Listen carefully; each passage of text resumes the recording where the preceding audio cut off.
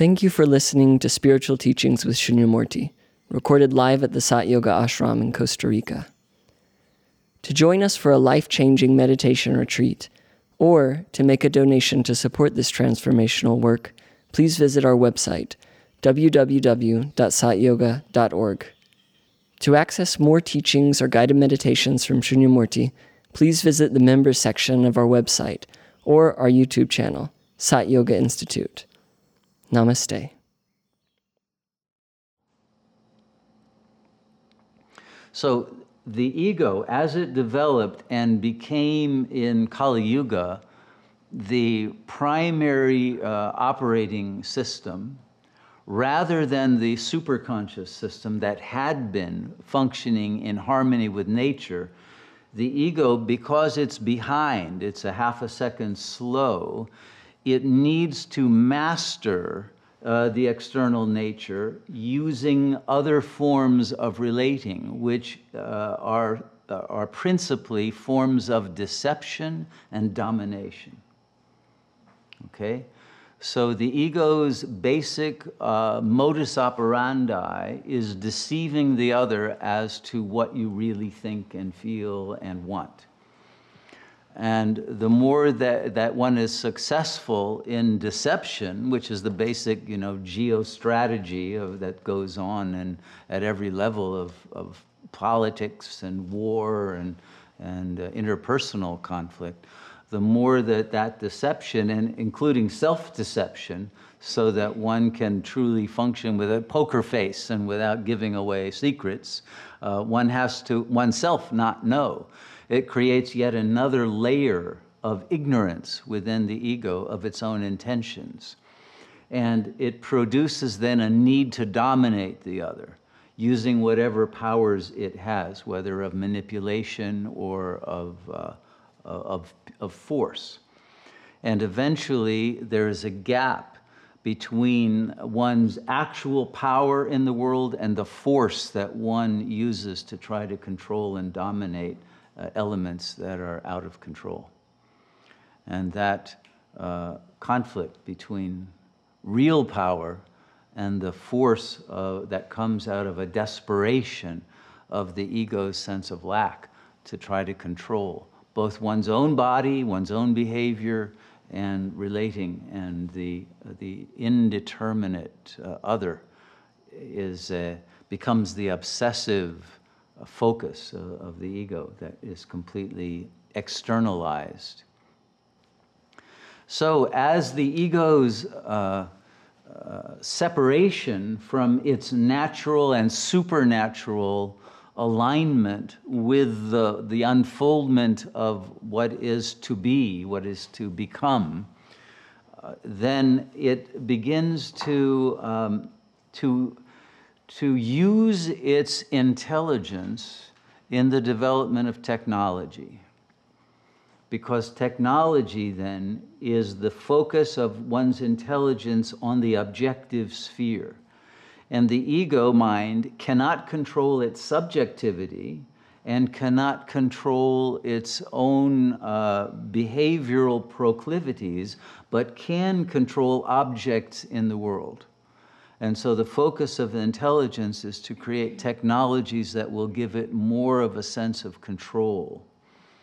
And of course, those technologies then become more and more weaponized.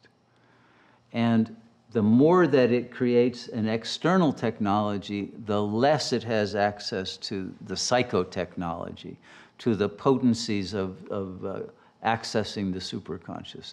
The more it gets stuck in a subject-object duality in which the other is always a potential enemy, and therefore it is rational to be in a state of paranoia. And in that state then, one depends upon the external and the capacities of the phenomenal objective world rather than the powers of consciousness in their purity and unborn superconscious capacities to redream the world from the source of its unmanifest ground. And once that is lost, then one simply becomes more and more desperate to try to regain that lost control through objective means.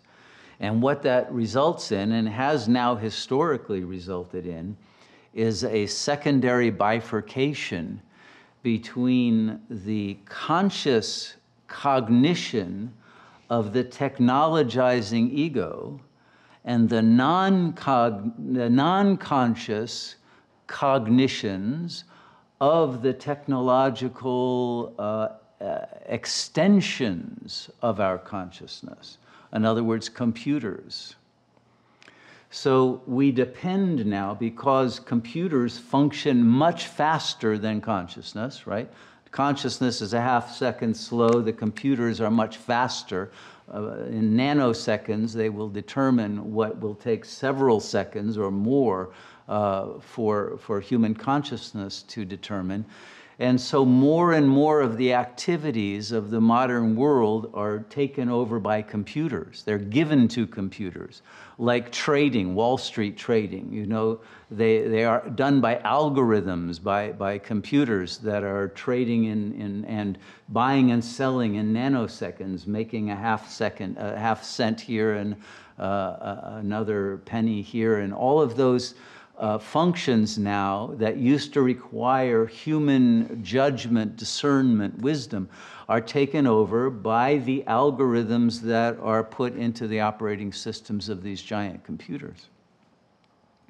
So was it yesterday that or the day before, I forget, where there was this supposedly false alarm that in Hawaii that an ICBM had been launched and was about to land on Hawaii and destroy it, right? Everybody heard that, right?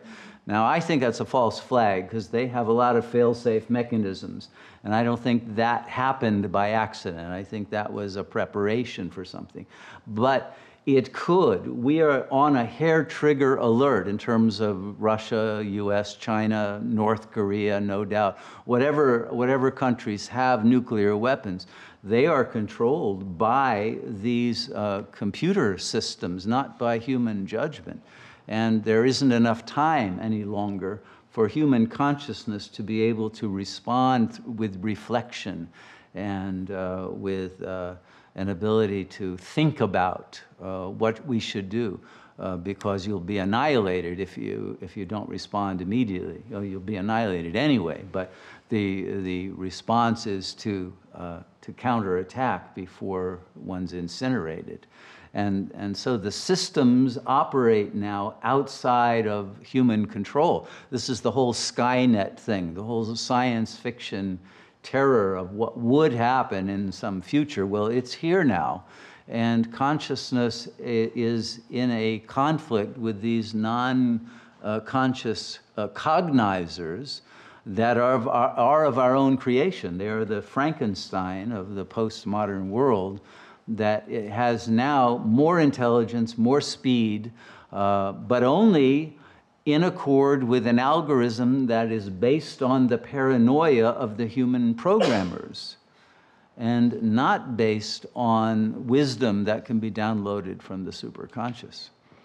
And so these stimulus response mechanisms that can operate with faulty information from a radar system or a satellite, or some glitch that's created by some flaw in the electric grid or whatever. There are many, many permutations of what could create a flawed response. Even a flock of birds or other kinds of phenomena can do that. So we are very close, and have been very close for a long time, to accidental thermonuclear global war. And more and more of our daily lives are determined by these humongous computer systems that are processing the data from everything, every email, every phone call, every piece of data of the entire phenomenal human plane of interaction is being processed, but without wisdom. all on the basis of algorithms. And so these have replaced the capacity of human consciousness to control its own destiny. It seems that the only way out of this trap that has already been sprung on human consciousness by its own self-deception can be a return to that superconsciousness that can be ahead of the flow of time and be able to make use of aspects of nature, of the laws of physics that are not yet within the understanding or control or algorithmic jurisdiction of these computer systems.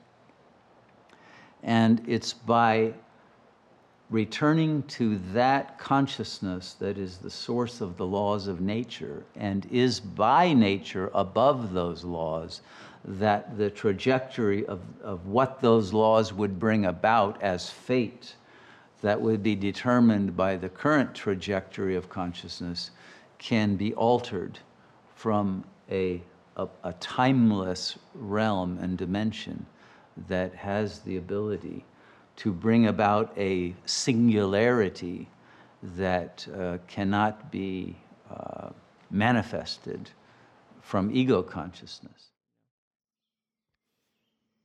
Thank you for listening to the Spiritual Teachings with Shunyamurti podcast. For more information on programs and retreats, click on the calendar section of our website, www.satyoga.org.